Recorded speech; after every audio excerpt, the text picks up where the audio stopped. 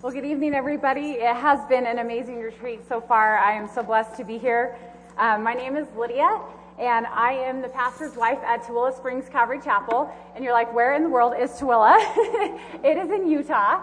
We are 30 miles west of Salt Lake City. And so anyways, me and my husband have been there for about 2.5 years.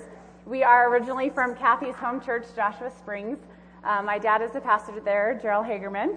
And I am married. I've been married for 17 years to an amazing, handsome, wonderful man. And we have 3 boys. So my boys are 13, 12, and 10. So we are busy and we hop all the time. So it's no girls in my house. I get no both. I get no girl time. I get all boys. So I love my girl time. So I've been loving this weekend. If you would, turn with me to Matthew chapter 16 is where we're going to be tonight for a part of our study in Matthew 16. I have a little funny story I got to start off with while you're turning to Matthew 16. So this whole retreat's about follow me, and we were talking about be careful, you know who you follow. So we're somewhere in nowhere, Idaho, literally nowhere. There is no towns, there is no nothing, and we're driving through from Pocatello to here. So that tells you what road we're on. I don't even remember now. But anyways, we're driving, and there's 2 trucks in front of me. And I'm driving, I got 3 girls with me, and I'm like, he's slowing down, and I'm seeing him like get his right blinker on, and I'm like, okay, he's turning. Thank goodness I can get around him. It's a 2-lane road, you know. And next thing you know, he doesn't turn. I'm like, dang it. So we keep driving, and the next thing you know, his left blinker's on, and I think he's turning left. And I'm like, dude, this guy is really confused. I'm like, first he's turning right, then he's turning left. He really must not know where he's going. And my co-pilots there told me, Lydia, he's towing that truck, and his flasher lights are on. I can only see one side, then the other, so be careful who you follow, because you know you may be really confused if you're watching the wrong thing, like I was. So anyways, we want to follow Jesus, and that is our theme. So if you everybody's to Matthew 16, let's begin in verse number 24. It says, Then Jesus said to his disciples, If anyone desires to come after me, let him deny himself, take up his cross, and follow me. For whoever desires to save his life will lose it. But whoever loses his life for my sake will find it. So I want to give you a little bit of background about this statement that Jesus makes here. If anyone desires to come after me, let him deny himself, take up his cross, and follow me. In the same chapter, just a few verses before, Jesus had asked his disciples a very important question. He said, who do men say that I am? And they had all these answers. Some say you're a prophet. Some say you're this and that. And then he said, an even more important question. He said, who do you say that I am? Which is a question that each one of us has to answer for ourselves. Who do you say that Jesus Christ is? And Peter pipes up in this great moment of faith for Peter, and he says, I believe that you are the Christ, the Son of the living God. And then Jesus praises him. He says, flesh and blood has not revealed this to you, but my Father in heaven, and goes through this whole thing. And shortly after that, just a few verses below Peter's great confession of faith, Jesus begins to tell his disciples that they're on their way to Jerusalem. And when he gets to Jerusalem, he's going to suffer many things, and he's going to die. And that he will rise again on the 3rd day. And if you remember, good old Peter, just had a great moment of victory, but then Peter, he comes to the Lord, and he begins to rebuke the Lord. And he says, far be it from you, Lord, that this should happen to you. And what does the Lord say? He says, get thee behind me, Satan, for you are not mindful of the things of God, but the things of men. Because one of the biggest temptations that Jesus faced on this earth, I can imagine, is the idea from Satan that he did not have to go to the cross. Because do you not think that Jesus knew exactly what awaited him in Jerusalem? That they would beat him, that they would scourge him, and that they would nail him to a cross. This is why in the Garden of Gethsemane, on his knees, he is pleading with the Father, and he's saying, if there is any other way for mankind to be saved, can this cup pass from me?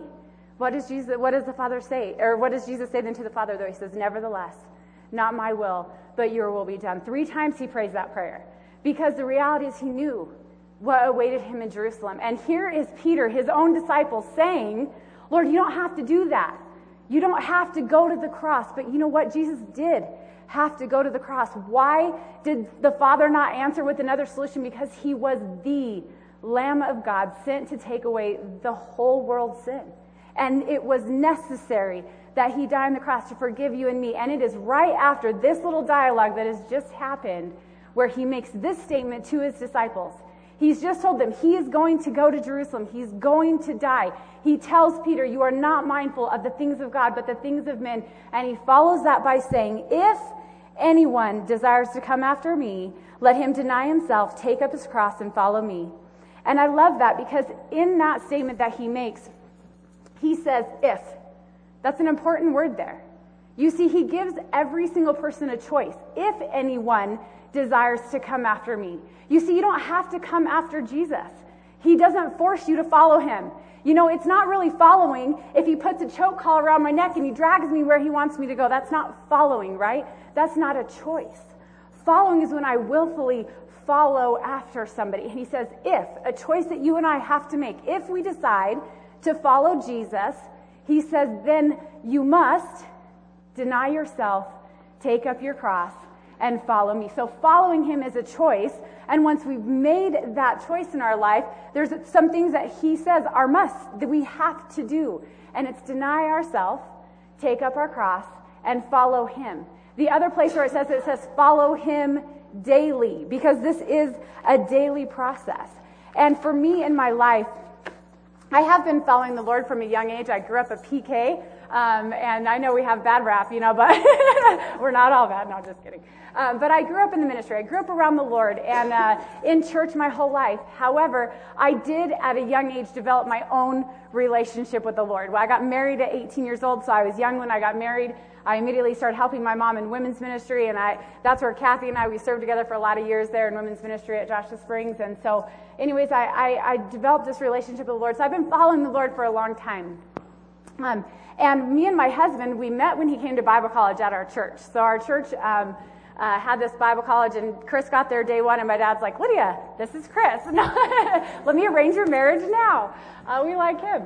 So anyways, I do. I'm all for arranged marriages now that I have 3 sons, just so you know. So anybody got any 13, 12, and 10-year-olds, you know, that love the Lord, let me know. No. Anyway, so we met at Bible college, we got married, and my husband went right into the ministry at our home church. So he had been the children's ministry pastor there for 15 years, done a lot of different things. We did a lot of couples ministry, and he did a lot of counseling. He was involved in our Christian school, did a lot of administrating responsibilities and things like that at our Christian school. And then I had led women's ministry at our church, and my kids had started preschool at our K through 12 Christian school, or I guess our preschool through 12 Christian school, and had been going there since they were old enough to attend, and pretty much our whole lives were wrapped up at Joshua Springs in some way or another, and we had a great life. We had, things were comfortable there. All my family's there. I'd been in Yucca Valley since I was 10 years old, and really never thought we'd go anywhere. And about 4 years ago, my dad came over one night, and he was talking about, some of you might know Mike and Cheryl Yost, who are pastoring Calvary Chapel Rupert. They were coming home from the mission field, and Dad was talking about finding a church for him or somewhere for him to plant a church, and mentioned Williston, North Dakota, and we're sitting there talking, and all of a sudden my husband pipes up, and he says, well, what about me? Would you ever consider sending me? And my jaw hit the floor. I'm like, what about you? And he's like, well, I don't know. Like, would you ever consider sending me? And Dad's like, I guess I could, you know, if you felt like the Lord was calling you. And it just had never dawned on me. I never even pictured my life anywhere but at Joshua Springs. And so it was shocking, obviously, at first. And God began to despite my digging in my heels and saying, this is just a phase, it's going to go away, you know, he's going to get over this. God began to work in my heart that he was doing a new thing in our family, you know, and I began to really seek the Lord. And it was neat because Williston, North Dakota, I don't know if any of you guys are from North Dakota or anything about North Dakota, but it's like in the middle of nowhere, literally nowhere. You fly and then you drive and then there's a whole bunch of nothing. And anyways, but we were like, okay, Lord, if that's where you're calling us to go, there's this huge oil boom going on. So there's tons of people there that need Jesus. And there's no churches there. Dad knew a lady who was living there who needed a church there. So we all fly to Williston, North Dakota, my husband and my dad and his wife, and we're looking around, and there's no housing. It's super expensive because of the oil boom. So the gal living there, she starts looking for anything, a floor of a house, a hotel, whatever, a trailer, something that we can live in to go start a church there. And when we were driving home, or we were going back to the airport, I was dead silent in the car, which is saying something, okay? Because if I am quiet, something is wrong. And I'm just sitting there, and my dad is quite the visionary. And so he's like, Lydia, we get you a trailer. And there's this like parking lot 20 miles outside of town, and we can have you stay there for a while until we can find you a place. I'm like, Dad, I am from Southern California. When it hits 65, I am freezing. And no way do I think that I can live with my 3 boys in a trailer in negative 40 degrees. I just thought, this is not going to work for me. But I did tell the Lord, and I did tell my dad. I said, honestly, Dad, I am willing. I am willing to go if this is where he's calling me. I just need him to tell me that this is where I am supposed to go. And if he says, move my family and go to Williston, North Dakota in negative 40 degree weather and live in a trailer, I will do that. I don't think anyone will survive, including me, but I will do it.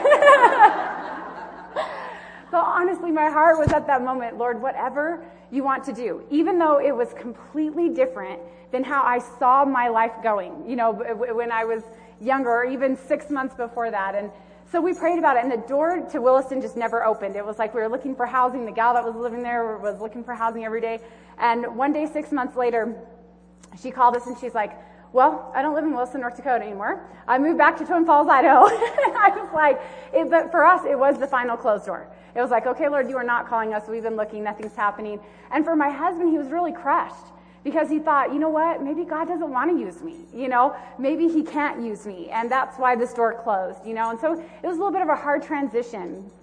But God had not taken away the feeling from either one of us that we were going to go somewhere, sometime, someday. We didn't know where. And Marilee, my stepmom, she had done a retreat for Calvary Chapel, Salt Lake City in that fall. And Allison, the pastor's wife there, had mentioned to Marilee that there was a need for a church in a little town called Tooele in Utah.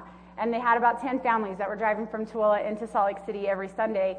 And there was no Bible teaching church there in Tooele. And so Marilee comes home, she's like, you ever heard of Tooele, Utah? I'm like, never. I've never even been to Utah.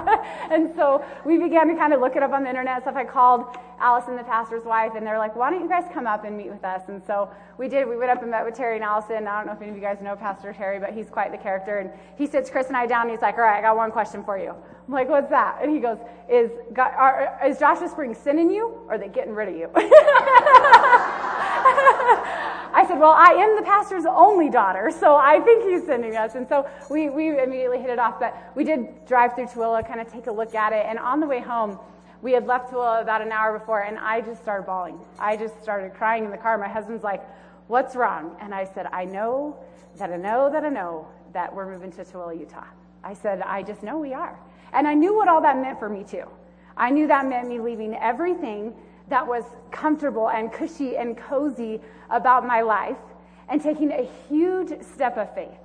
I knew that it meant taking my kids from this safe little Christian school where they had been since preschool and putting them in public school for the first time in their lives in a community that on paper is 90% LDS. I knew that I was taking them from all their family, all of their cousins and all of that, and I begin to think about all these things, and I knew and I had a peace, but at the same time, I was just going, but what if, and but what if, and but what if, and but what if? What if my kids grow up and, I'm thinking of all the worst case scenarios and all of these things. And it was so neat because, the Lord just spoke so clearly to my heart. And he said, Lydia, if I am calling you to Tooele, Utah, I am also calling your boys to Tooele, Utah. And I was like, you're right, Lord. You're right. And you're going to take care of them. And it was this amazing thing because this time, when we went to Tooele, everything really just kind of started to fall into place.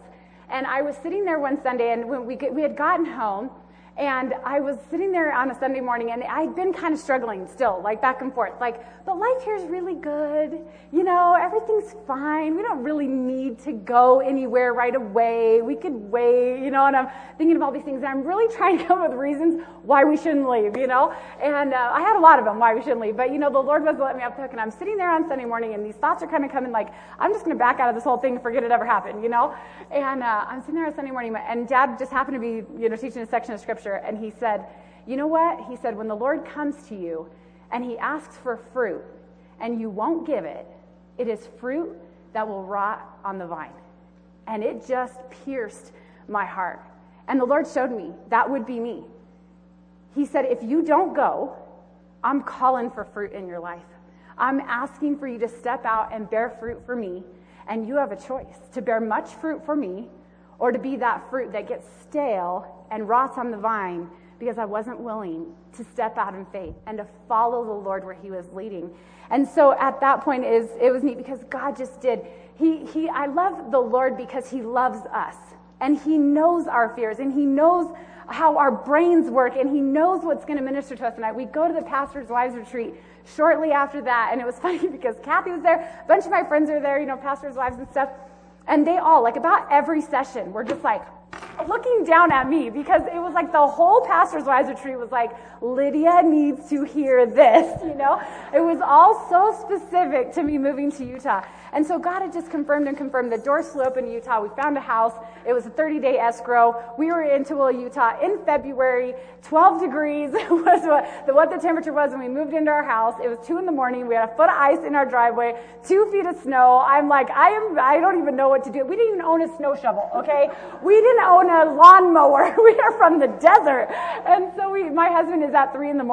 running and buying salt to salt our driveway. It was quite hysterical. Our neighbors probably thought we were crazy. But we move into Utah, and I don't know a soul. For the first time in my life, I don't know not one person. Because even when I was raised in Kansas till I was 10, then we moved to California. But when we moved to California, I was the pastor's daughter, so I already kind of knew, everybody knew who I was. I may not know everybody, but I wasn't really new, so to say. And here in Tooele, I knew no one, not a soul. And I would go to the grocery store, and it was the weirdest feeling because I didn't know a single person. I'm this is the weirdest thing, I've never been new like that in my whole life. And so we started out our church in our home at first. So we did that for about 6 months. And God was so faithful because a gal from our home church felt called to move with us and do our children's ministry. So from day one, we had children's ministry. She lived with us and did the kids in our basement while we were meeting upstairs. And then about 6 months after doing that, God called a young couple from our home church, Destiny, who sang the beautiful song earlier today, a cappella, after Kathy's message. They were ministering at Joshua Springs, and she was doing worship for me on Tuesday nights for the ladies, and Tommy was doing youth for the junior high.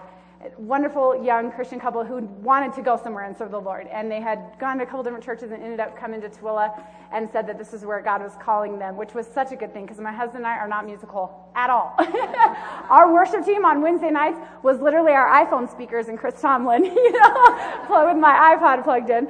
But they moved up there and did the same thing, left their family, left everything that was comfortable, and they moved up to Tooele to partner with us in this ministry. And so 2 years ago, we started our first Sunday on September 1st.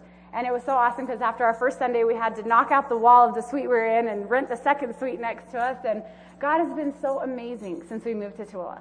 It has been the biggest blessing. My husband has the gifts that God is developing in him are amazing. I sit there every Sunday morning and I'm just so beyond blessed by what God has done in and through him. And it would not have happened had we stayed in our comfy little cushy place in California. The work that God's doing in my heart and life. And it was a huge flip-flop for Chris and I, because at Joshua Springs, I was always super busy and had all these things going on and whatever, and then we moved to Tooele, and now he's super busy. And my big job is to make the coffee. That's the extent of my role in this whole thing. But it was so neat because God has there was a group of people there in Tooele who had been praying for years for a church. And God was going to send somebody to Tooele. If we had said no, somebody was going to go there and meet that need. However, God chose us, and he saw fit that he would send us there. And we are so blessed every day to get to be a part of teaching God's word and watching people get saved and being a part of our community and being a light.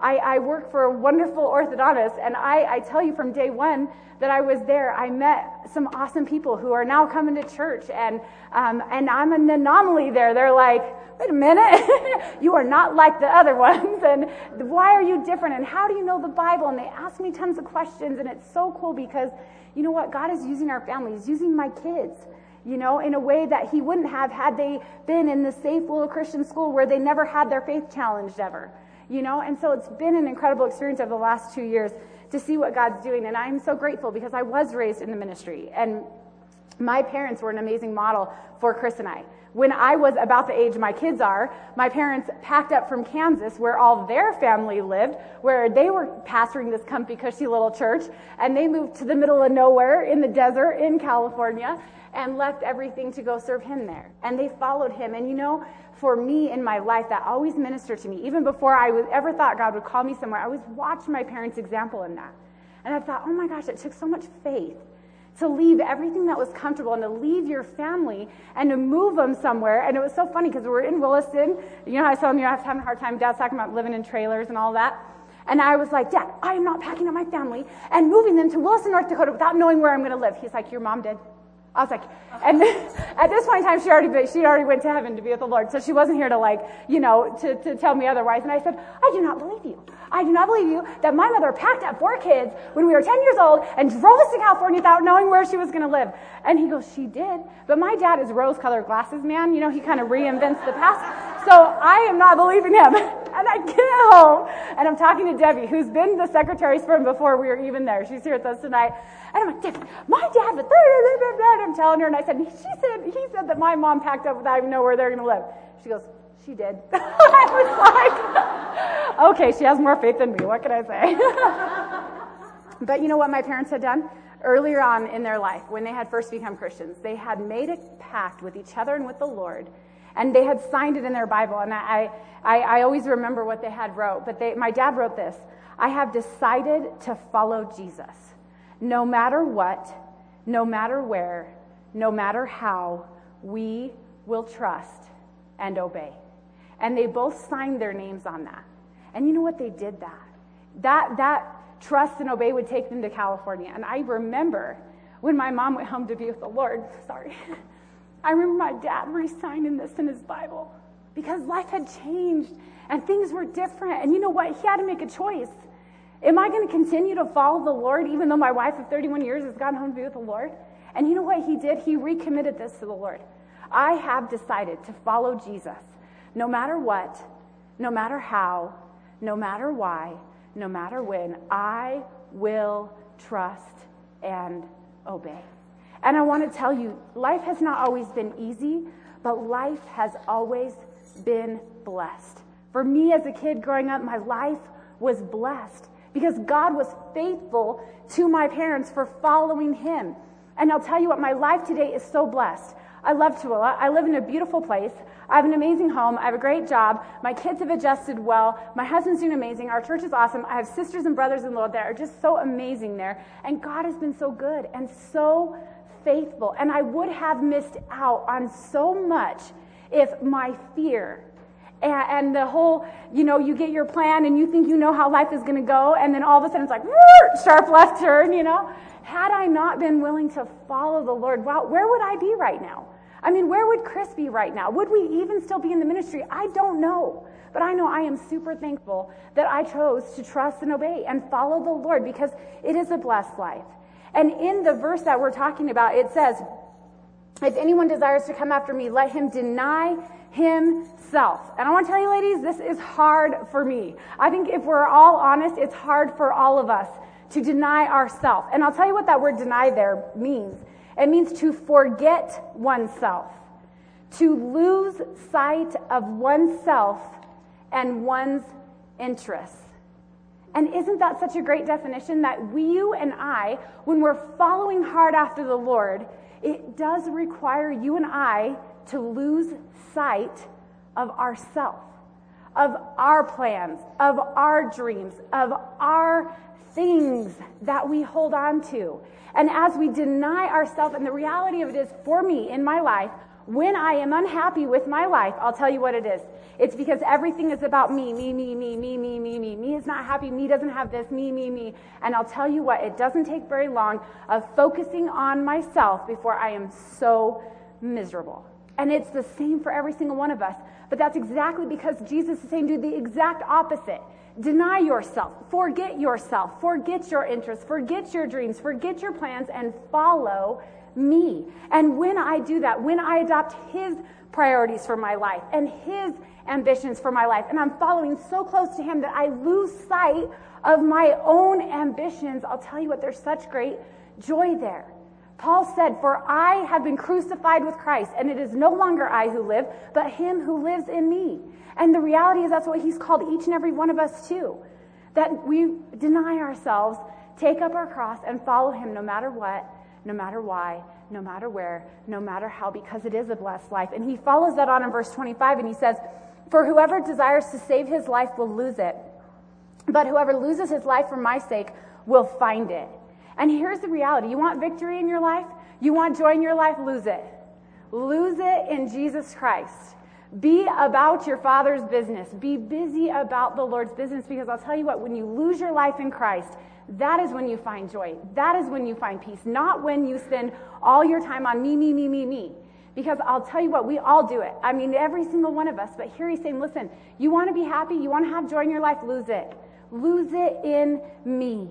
And it goes on, it says in verse 26, "For what profit is it to a man if he gains the whole world and loses his own soul? Or what will a man give in exchange for his soul? For the Son of Man will come in the glory of his Father with his angels, and then he will reward each one according to his work." Here he says, you know what? If you desire to gain the whole world, you're going to lose everything. Because here's what happens in life. So oftentimes the enemy lies to us.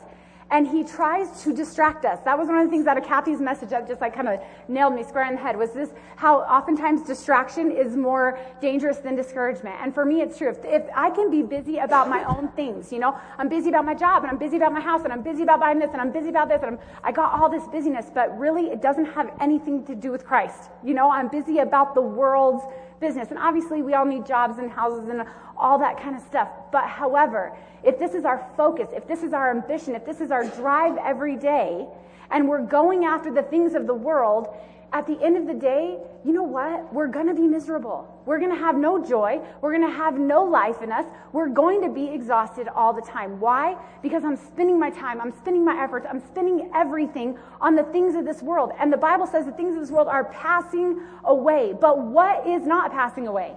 It's those things of eternity. And it's so funny because I had it in my notes. The only thing that you and I get to take to heaven is people. That's it. In the grand scheme of things, really, that's all that matters, is that people know about Jesus Christ. And the reality of it is, if God called me to Tooele, Utah, and one person was going to get saved, was that enough? Absolutely. Would everything be worth it? You better believe it, because that's one more person who's not in hell, but is in heaven for all of eternity. And you know what? When I stand before God at the end of my life, he says here, when I come back, I have a reward for each one according to his work. And I want to tell you, I want eternal rewards. I want to be living for those things that last forever. I don't want to be spending my life on all the things of the world that pass away. And we oftentimes miss blessings of serving the Lord because we choose the passing pleasures of this life that have no substance, that are passing away. And yet the Lord's saying, hey, listen, get your eyes back on eternity. Because that's really what matters, is heaven and the rewards that wait you there, and getting people to heaven with you. Because let me tell you, people, there's a whole lost and dying world out there that needs to hear about Jesus. But as long as I'm blinded by my own little world and my own little comforts and my own little family and my own little job and my own little house and my own little everything, I'm not doing what the Lord's called me to do. He's saying, listen, look up. There's a whole big world out there. But it requires you to follow hard after him, to trust him, to step out when he calls you. And so as we do that, this amazing promise that he has this reward waiting for us. In the book of Revelation, it says this, in Revelation 22:12, he says, behold, and this is words in red, just so you know, people, this is Jesus. Behold, I am coming quickly, and my reward is with me to give everyone according to his work. So for us in our lives, the world is passing away, but those eternal rewards that we get when we do anything for the Lord. He says, if you give a cup of cold water in my name, right? You get a reward for that. So whatever it is that God's calling you to do, when we run hard after him, when we choose to trust him, when we choose to step out of our comfort zone and step out onto that ledge and say, okay, God, I am getting ready to step off this cliff, and I am trusting that as I do that, you're going to put that step down, just like Indiana Jones, right? When he had to cross that big chasm. Every step, the step appeared. But the reality of it is that it's a blessed life too. It's not like you and I have to walk around like, I'm serving the Lord, and I had to leave everything. And it's not that. Yeah, do I have days where I cry, where I miss home, where I miss my family? You better believe I do. Do I have days where my kids, I miss them being in purple and gold, and I dreamed of them playing Joshua Springs football from the time they were little, and when my 13-year-olds tell me, Mom, if I was at Joshua Springs right now, I'd be playing tackle football. That's hard. I'm not going to lie. I miss my family. My brother had a baby. I didn't meet him until he's 9 months old, these kind of things. There's hard stuff. But the reality is that the joy of doing what God's called you to do far outweighs those moments of heartache or those hard things that we go through or the things that do hurt our hearts. And I want you to turn me, if you would, to Mark chapter 10.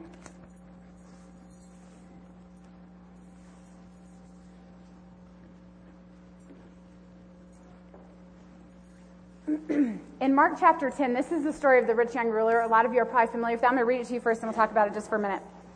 It says in verse 17, it says, Now as he was going out on the road, one came running and knelt before him and asked him, Good teacher, what shall I do that I may inherit eternal life?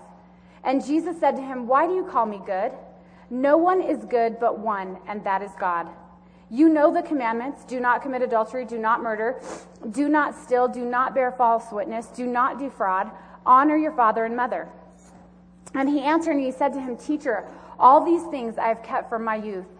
Then Jesus, looking at him, loved him. I want you to underline that before we start talking. Then Jesus, looking at him, loved him and said to him, One thing you lack. Go your way, sell whatever you have and give it to the poor, and you will have treasure in heaven. And come, take up your cross and follow me. But he was sad at this word and went away sorrowful, for he had great possessions. Here's this rich young ruler, and he comes to Jesus, and he was a good man, right? He followed all of these rules. He had followed all these commandments, and yet Jesus looked into this man's heart, and he saw his heart condition. He said, One thing you lack. And for this young man, his one thing was covetousness. He had lots of possessions, and his possessions had possessed him. And so Jesus, looking at this man, sees his heart and says, This one thing you lack. Go sell everything that you have and come and follow me. And the reality is, as you look at this, the reality is each one of us has something that holds us back from serving the Lord. Maybe it's many things, but we could be that person who's like, I do good. I go to church and I pray and, I'm doing fine. However, in your heart, you know that God is calling you to more.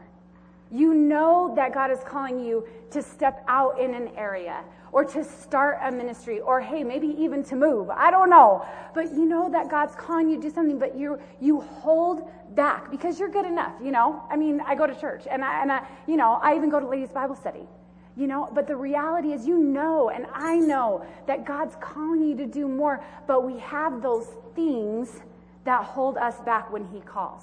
And that was this young man. He had done a lot of good things, yet he had a thing. And Jesus saw it and he said, Listen, here's the problem. Something is stopping you from following me and you need to get rid of it. That's the solution here. Get rid of it. And in your life, I don't know what thing is stopping you from following Jesus fully. I do not know if it is your job. I don't know if it's your husband. I don't know if it's your kids. I don't know what it is in your life that holds you back. I don't know if it's your time. I don't know. But you know what God does? And you do.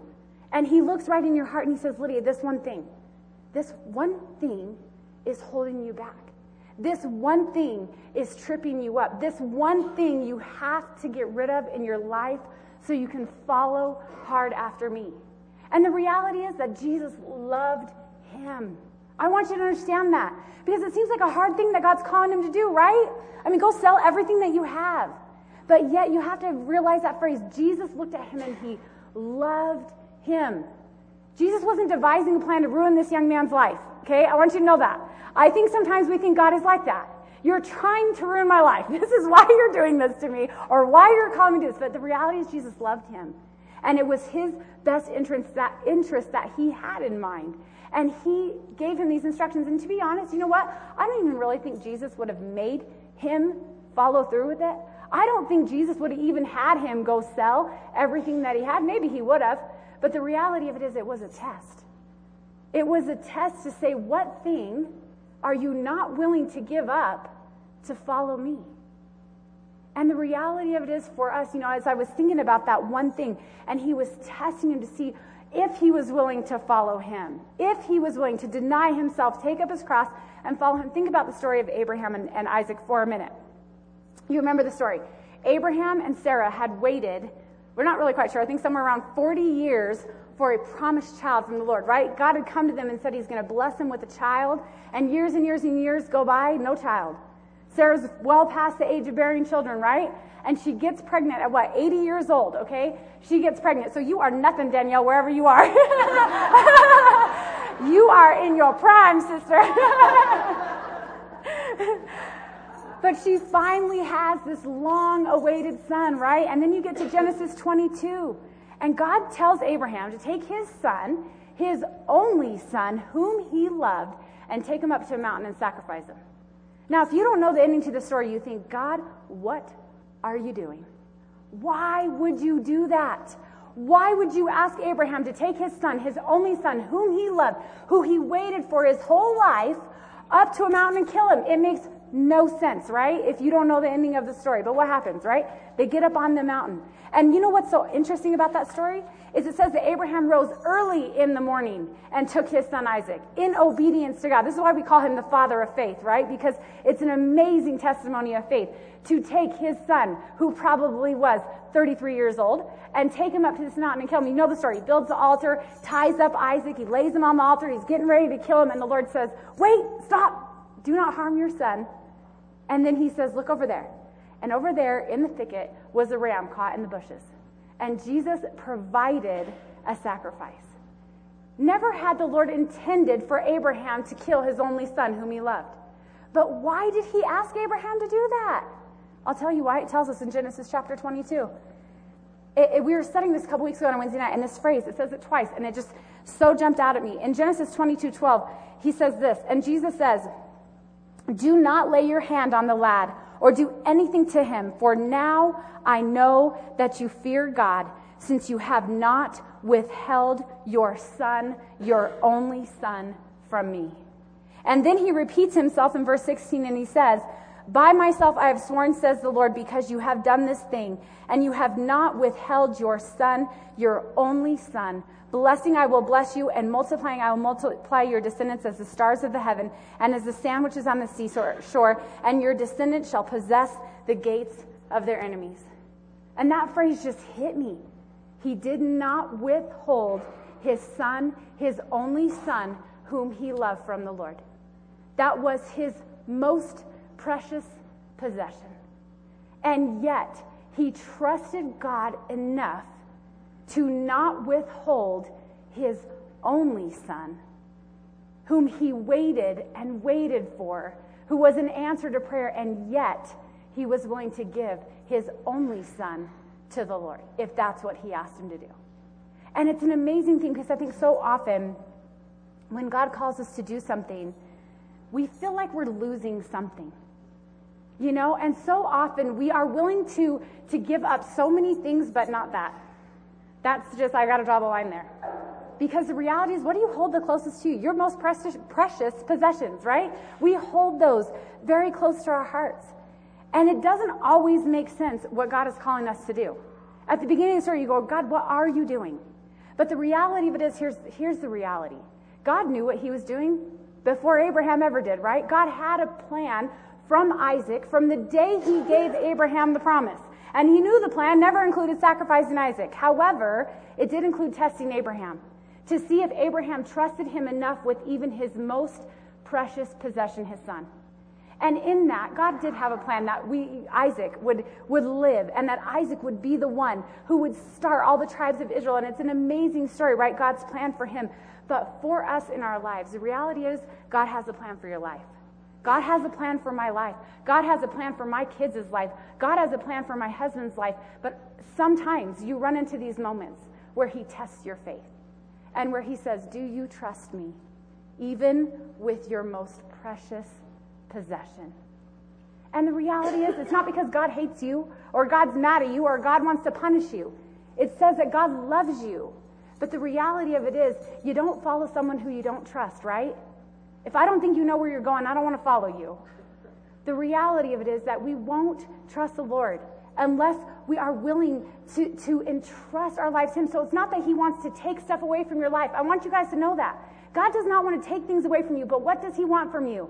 He wants you to entrust them to Him. Not to take them away from you, but to entrust them back to Him. And I want to tell you, your kids, your life, your spouse is always in better hands with the Lord than they are with you. I promise you. Why is that? Because God loves your spouse more than He loves you. And God loves your kids more than He loves you. And God loves you. And so when He says, Lydia, I need you to go. And I need you to step out. And it may feel like you're losing something right now. But do you really trust me? Do you trust me with even those most precious things in your life? And I promise you, He will prove Himself faithful every time. But I'll tell you what, you and I always consider the cost, do we not? I always consider the cost. I'll tell you that. Whenever there's anything that comes up that doesn't require me, I consider the cost. You know, what is this going to take? But I'll tell you one thing I have a hard time in trusting the Lord with, and that's my time. Because I'm kind of selfish with my time. I like my time, you know, and ministry requires time. Okay, it just does. When God calls you, do anything. I don't care what it is, it will require some of your time. And I'll tell you what, in my own life, I'm just telling you my things, okay? We're going through things now. Once you start thinking about what your things are. But for my thing, oftentimes it's my time. I have a hard time in trusting the Lord with my time because I tell Him, but Lord, I'm already so busy. Don't you know how? And the reality is that, you know what, when I say, okay, Lord, here's my time. Here's my day. Here's my life. Here's my week. Do with it what you want. You know what happens? He multiplies my time. It goes so much better than when I try to plan out my day or I try to organize my life. When I entrust my time to Him. The other thing for me, it's my kids. I have a hard time trusting the Lord with my kids. And you know what? It did cost my kids to move to Tooele. It did. I'm not going to lie. You know, my kids had a very comfortable life in Yucca Valley. And they miss home. You know, they miss their grandparents. They miss their friends.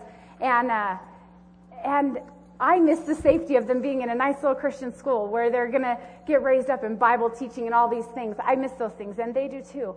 But the reality is that God loves them more than I do.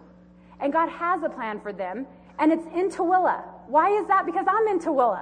Because He clearly called us to go there. So the Lord's plan for my boys' life from the beginning, mine may have been that they were going to play lightning football in high school, and we were never going to leave, and they were graduating from Christian high school. But His plan never was that. That was my plans.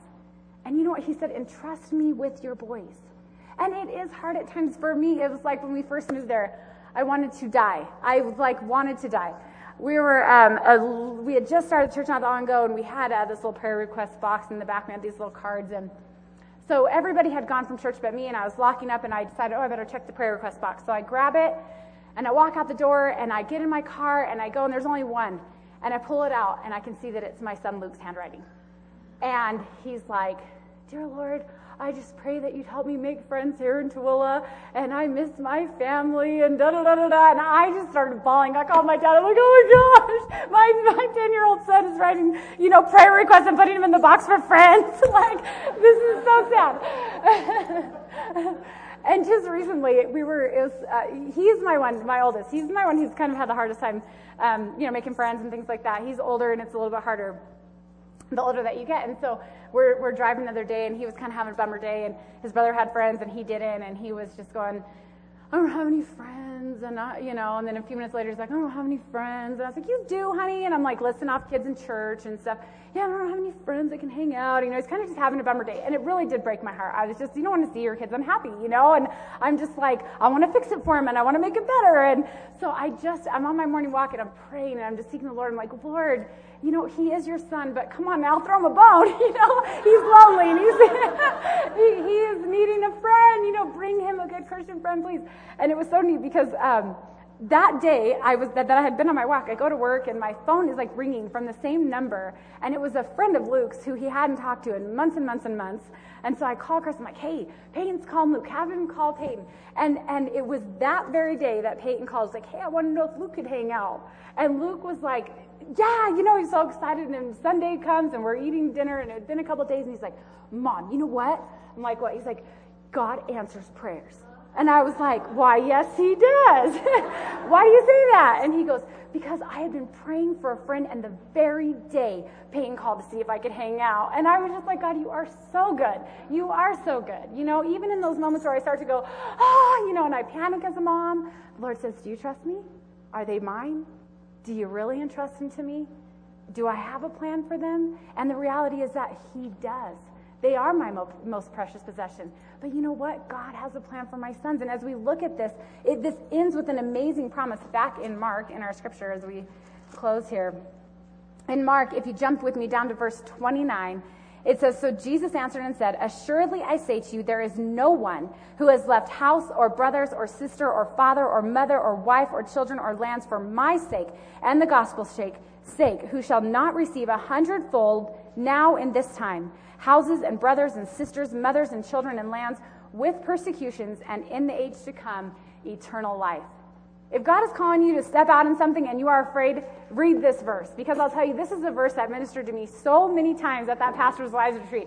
No one will leave houses or father or mother or lands or anything for my sake that I will not repay 100 times. Not in the next life. Read it, ladies. It says, in this life. And I'll tell you what, God was faithful to my parents. We had surrogate grandparents. We had surrogate aunts and uncles. People who loved us like their own family. People who treated us like their own grandchildren. God always provided for us these amazing promises above and beyond what we could have dreamed or imagined. And I want to tell you, I hang on to that for my kids. I know that God is going to provide grandparents and people who are going to love them like their own, and friends and all these things. And God has provided us a beautiful house there in Tooele, wonderful friends, so many sisters and brothers in Christ. It's awesome to see God keep his promises. And then it goes on, and there's this little part in there though, and as you, well, let's read verse, it's the end of 30. It says, and in the age to come, eternal life. Because I'll tell you, the best part is not houses and brothers and all that kind of stuff. The best part about following the Lord is eternal life. That's the real reward. God takes care of you here in this life. God has taken care of me here in this life. But I'll tell you what, the real reward is that eternal life that we have with him. And as you look at those things, it was neat because I know somebody else had shared it. I think it was Friday night, but it says in 1 Corinthians 2:9, eye has not seen, ear has not heard, nor has entered into the heart of man the things that God has prepared for those who love him. Do you believe that? Do you really believe that? That God's heart for you is not to have you lose something or ruin your life or, strip you of all your time or drain you of all your energy or whatever sometimes we feel. Eye has not seen, ear has not heard, nor has even entered into the heart of man what God has planned for you. Because his plans are so much better than ours. And I'll tell you, that all culminates in heaven when we get to stand before the Lord. Because I'll tell you, nothing on this side of glory is going to be worthy to compare what we have in heaven. But there is a little phrase in there, and I can't teach as much without pointing it out. It says, with persecutions, okay? So following him is not always easy. It's not. It's not like peaches and roses. That's my saying. It's not always peaches and roses. Ministry is not always easy. There have been some real heartache since we moved to Tooele. There has been spiritual battle. There have been persecutions, There have been hard things since we went there. So I'm not saying if you follow the Lord, he's going to lead you on this path. You're never going to have to face anything. It's always going to be rosy and sunshiny, okay? Because it's not. Following him, sometimes you got to go through the brambles and the brush, and then you get a little scratched up here and there. But the reality of it is that you look at this story. So the rich young ruler, we don't even know his name, right? He's not even mentioned. But who do you name your kids after? Matthew, Mark, Luke, John, right? What were they? They were disciples. If any man desires to come after me, let him deny himself, take up his cross, and follow me. You see, there is a difference between being a believer and a disciple. Being a believer is one thing. Being a disciple, it's a little bit harder. Ask the disciples, they'll tell you when you get to heaven. It comes with persecution. However, I guarantee you on that side of glory, not one of them regret the decision that they made to deny themselves and take up their cross and follow Jesus. And I'll tell you, we won't either. We will never regret that choice. Because the reality of it is that, life, okay? That word, L-I-F-E, the middle word there is if. If any man desires to come after me, if you choose to live your life for Jesus Christ, following him, no matter what, no matter where, no matter when, no matter what, I promise you it will be a blessed life. Why? Because he loves you. Because he's good. Because he is that good shepherd.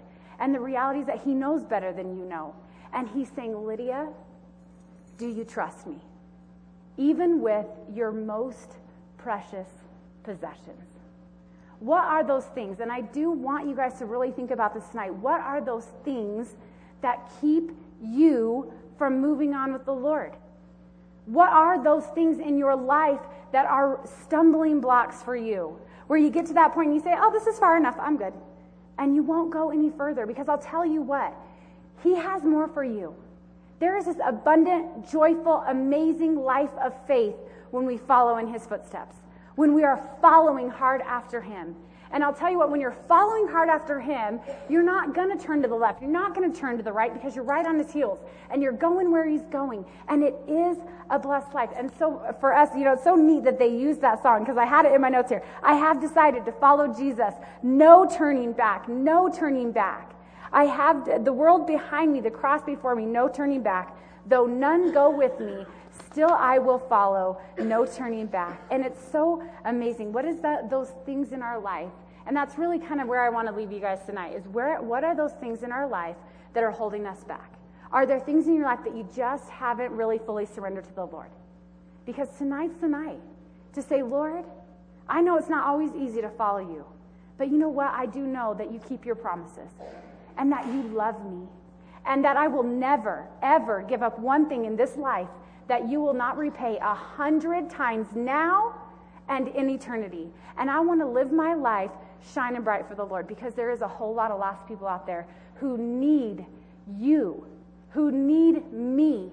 And God has given you gifts, and God has put you in a place, whether it be your work or your town or your neighborhood or whatever, and God wants to use those gifts. He wants to give you rewards for using those gifts, but it requires us to deny ourselves, to lose sight of our plans and our goals and our ambition and our things, and to follow him. Amen?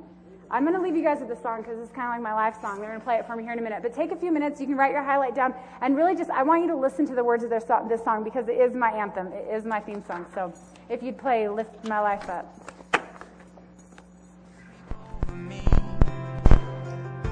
If I'm under fire, I know it's refining me. When I hear you calling out, I follow now. Wherever the road may go, I know you're leading me home. I live my life up. I give it all in surrender. I lift my heart up. And you can have it forever. All my dreams, all my plans, Lord, I leave it in your hands. I live my life up. Have your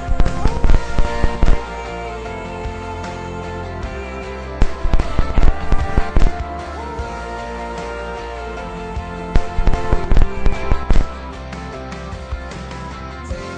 my life and let it be all for you. Take my life and let it be all for you. I live my life up. I give it all in surrender. I lift my heart up. Take I live my life up. I give it all in surrender. I lift my heart up. You can have it forever. All my dreams, all my plans, Lord, I leave it in your hands. I live my life up. Have your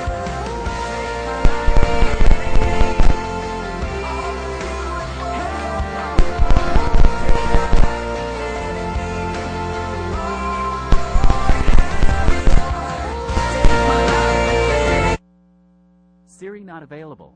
Connect to the internet.